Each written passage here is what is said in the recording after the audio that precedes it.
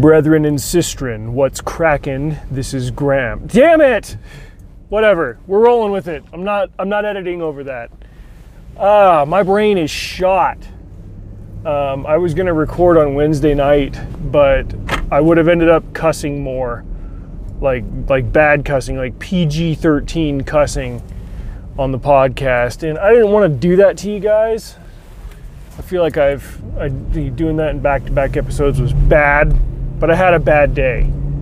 And I called my boss and gave him an earful, and basically a mistake had happened and I'd gotten stuck with way too bad of a route that was not supposed to be on me, and instead of having like an 800 case day, I had like an 1100 case day, and I'm like, yeah, not gonna work. So I didn't get home until like 8 o'clock that night.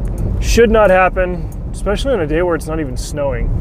Today it snowed. I had to put chains on and everything. I was naive enough to think that part of the year was behind me. But blah, I've just had a long week. My brain is fried. I finished 2 books. I've listened to a bunch of podcasts, and I've just worked. I've eaten almost nothing but crap today. And it's amazing what that can do to kind of destroy you. But I have the mobile command center back, got it back from the mechanic. I gave him a long list of things to check out that were wrong with it. And he came back, he's like, all right, if I fix everything, it's gonna be $4,000. I'm like, dog, I spent $5,000 on the whole car. Like, geez, man. So we went through and like prioritized stuff. I'm like, all right, I'm gonna fix this and this right now, and I'll spread the rest out over a couple of months. Jeez, because it's not all mission critical. So I am back, and it feels good. It feels good to have my own car back. I really missed having it for the last week. All right, so the first book, I finished listening to Titan by Rob Cruzy. Told you about that one. It's the first in the Mammon series. And that's the one where I will be in the anthology that I believe takes place between books 2 and 3. It was really cool to kind of go through. I wrote my short story in this world before having read any of the books, but that was because Rob gave the collaborators like a look at the outline in detail for the whole trilogy, because it spans like decades.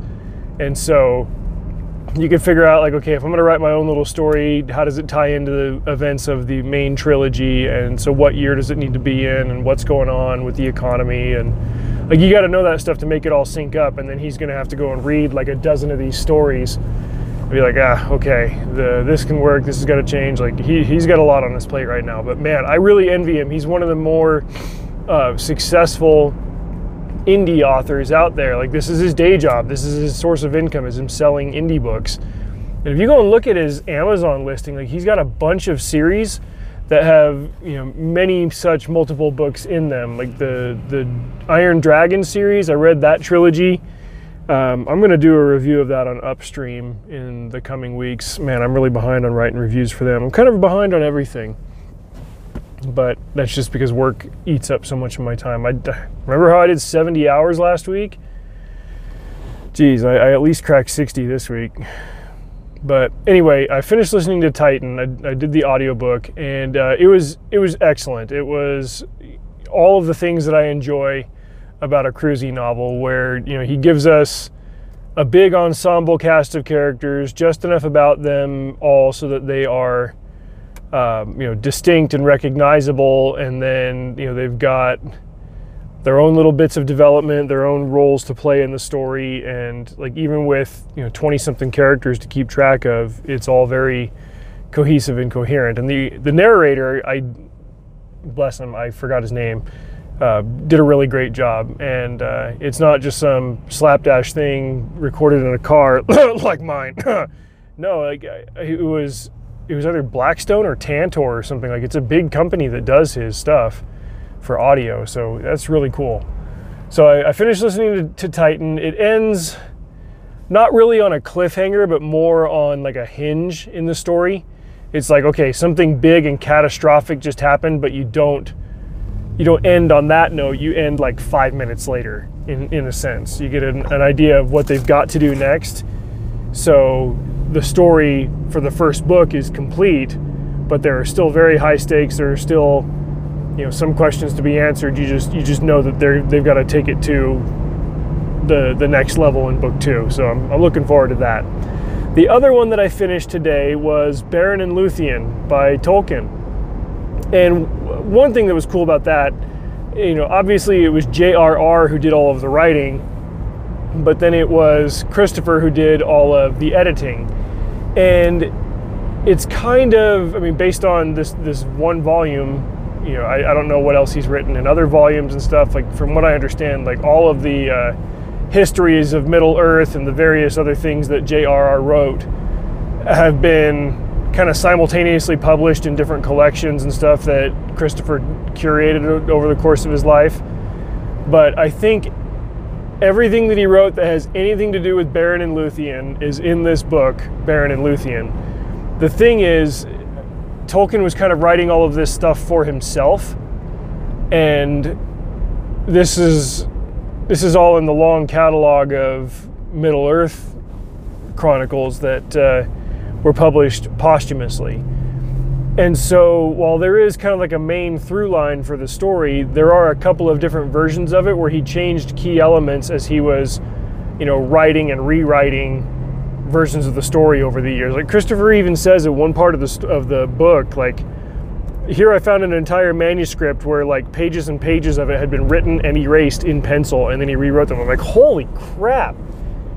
Like, man, no wonder he wrote the way that he did, is because there was no like backspace, delete, cut out this paragraph, whatever. Like, if he wrote it down, it's like, it's a lot of work to change this, so you've got to be committed to what you're putting on that paper. But anyway, the short version of it is that Beren and Luthien are two, depending on the version of the story, elves.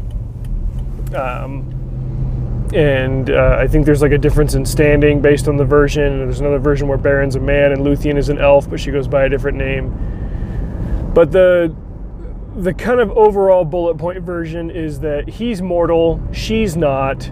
He falls in love with her, she falls in love with him. Her father is like, yeah, not only no, but hell no. Like, if she falls in love with you and stays with you, she becomes mortal and my daughter will die. And this became kind of like a precursor to what would later happen with Aragorn and Arwen in Lord of the Rings. And Arwen was a descendant of Luthien, because Elrond was a descendant of Luthien. I think she was his great-grandmother or something. Very cool story. It's Tolkien writing a love story. I'm hesitant to call it a romance because I think that gives it kind of a different connotation, but it almost kind of harkens back to, and maybe I'm saying this right now just because we're reading the Old Testament, it almost kind of harkens back to Isaac and Rebecca in the Old Testament. Like, he's got to do this 7-year labor for a woman to prove that he loves her, and then the dad pulls a switcheroo on him and he's got to pull like another 7 years of labor. There isn't the switcheroo element of it, but it's this man has to do an incredible labor to earn the approval of a disapproving father. The Silmarils are involved. They are 3 gems that are beyond value to the elves. They're created from the light of 2 different trees that, if I were to explain that, I'd have to go way back into all of the Middle-earth lore to make it all make sense. But basically they can only be handled by people with pure souls. It's one of those kinds of artifacts. And Beren is one such man. If anything that is created of evil touches it, it burns it up. And that includes creatures like spiders, or basically anything that Morgoth created. Morgoth is kind of the fallen angel, the Lucifer of Middle-earth, of the whole lore. Sorry there, I had to just flip a Yui if you heard a whole bunch of stuff rolling around in my car. And Beren ends up losing a hand. He goes to retrieve the Silmaril from someplace, and these evil guys are tracking him down, and there's a monster that, as soon as Beren grabs the Silmaril, the monster bites his hand and bites his hand off. But the Silmaril was in his hand, and therefore the monster was holding it, and it ends up burning him up and killing him.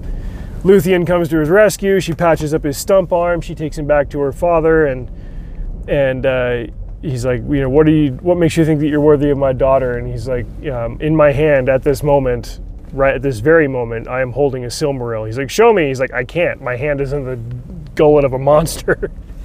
Like just a flex, like it makes for a very great tale. And Tolkien kind of changed the details, modified it a little bit, and the various versions of that whole story were in the audiobook that I listened to.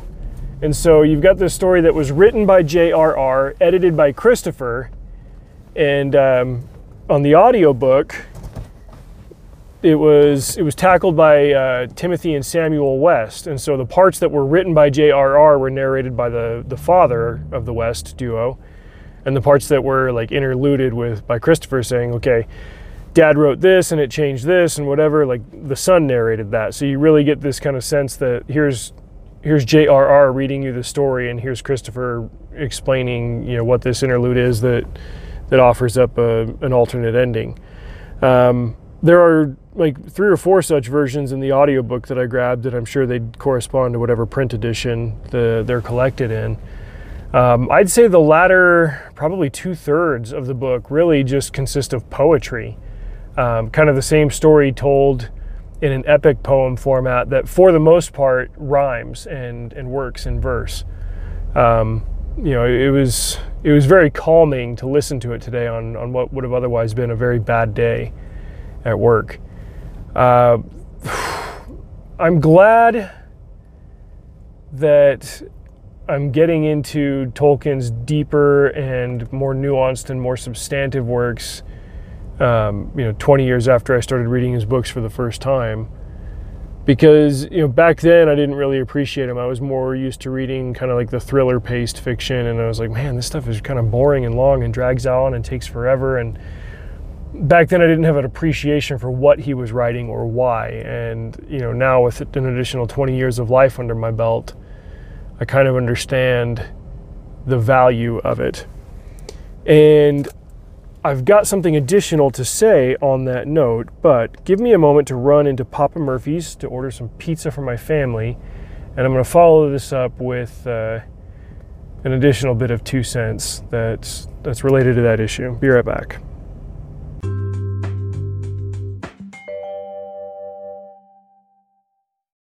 This podcast does not have a sponsor, but if it did, I would probably just start pimping my brother's website. Check out www.wallquotes.com.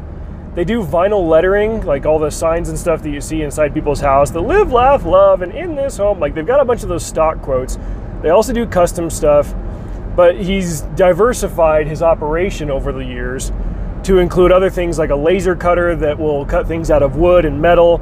He's also got Velocite, a website that's dedicated to reflective decals for bicycles. He's big into cycling, kind of our whole family is.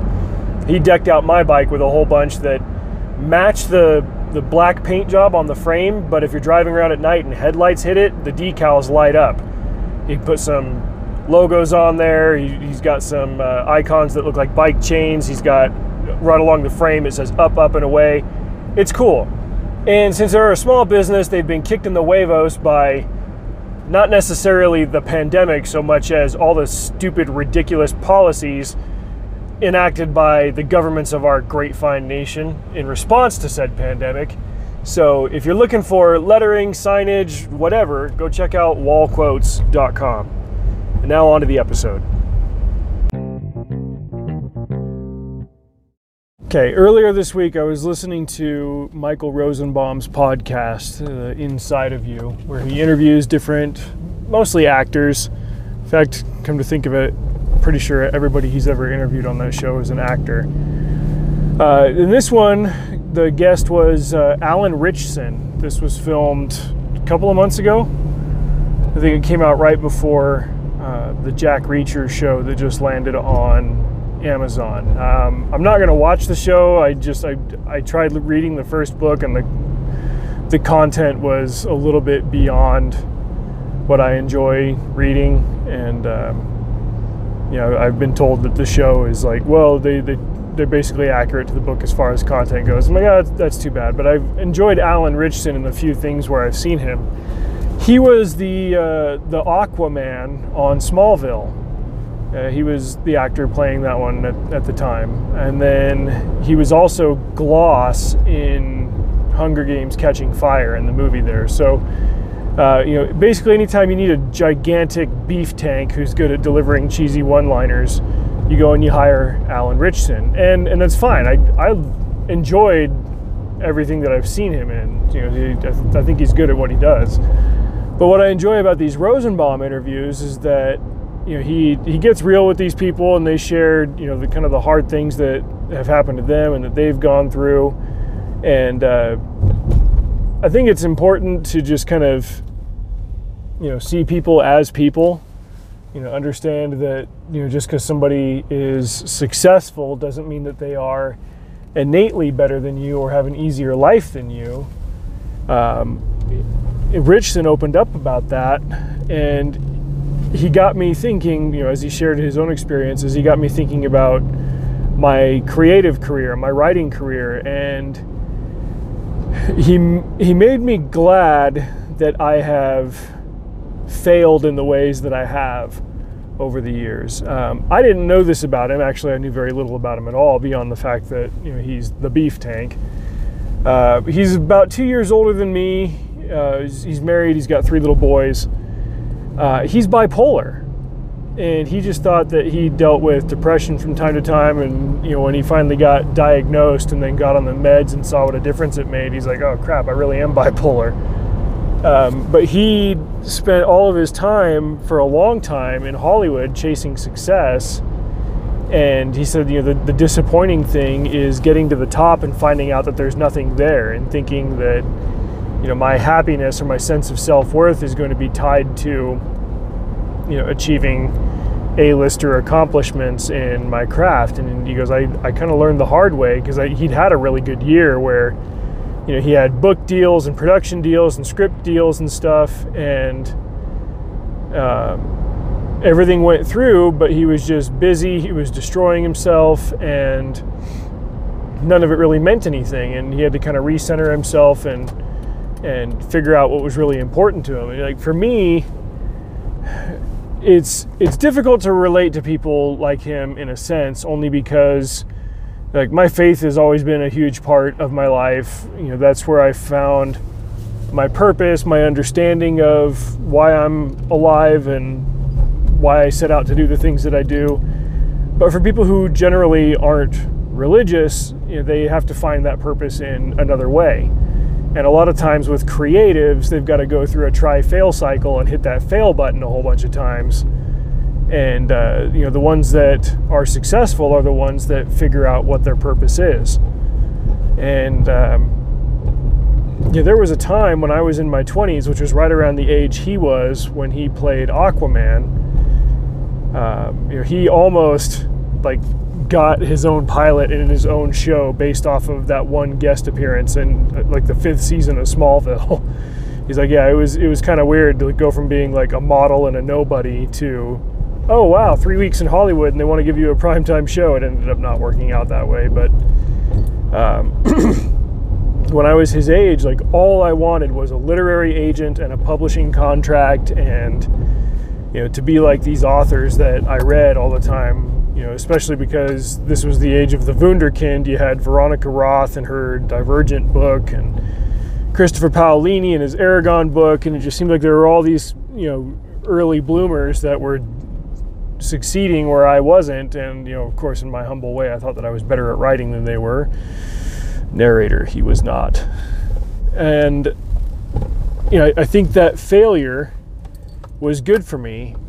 More to the point, I think that success would have been very bad for me, because if I'd had that success at an early age, I would have just expected to keep having it. And seeing what's going on in the publishing industry now, and especially the pop culture peer pressure movements with, oh, you need to have this quota, and oh, if you're going to write for a big publisher, you got to write about this subject, and you got to do this, and you got to do that, and you got to say your pronouns, and you got to do all it.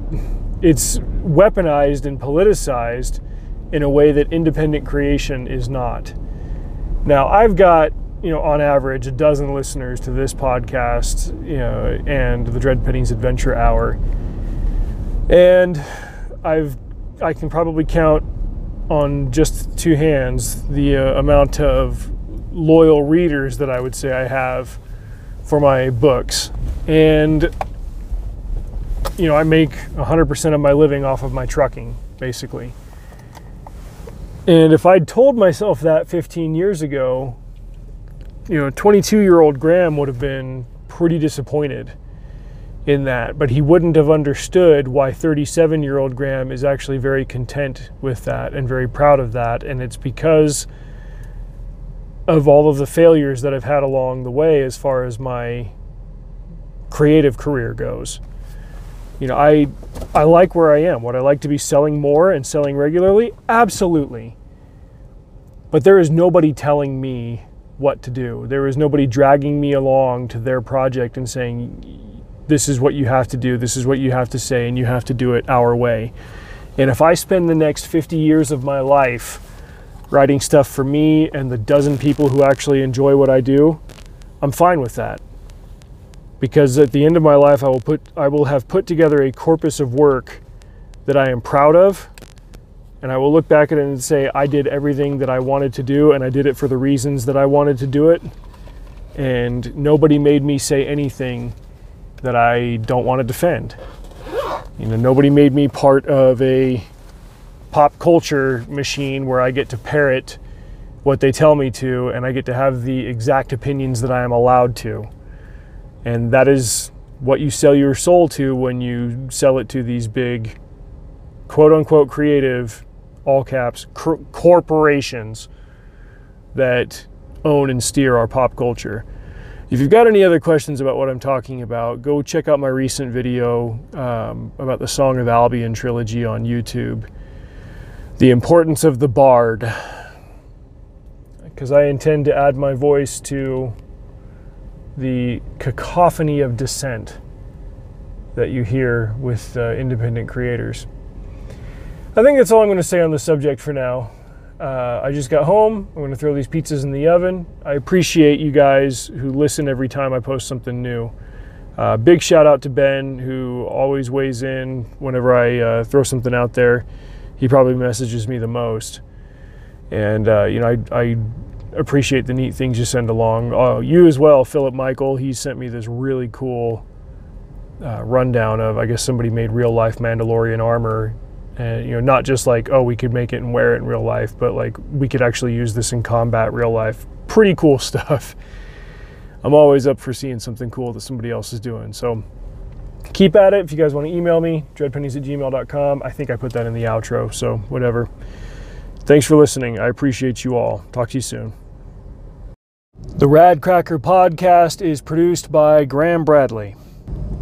If you want to send me something for the mailbag, my email address is dreadpennies@gmail.com. You can also follow me on Minds or Instagram @dreadpennies. Be sure to subscribe to the YouTube channel, youtube.com/c/Graham Bradley. And check out dreadpennies.com for updates on everything else that I'm working on. Until next time, stay rad, drive safe, see you out there.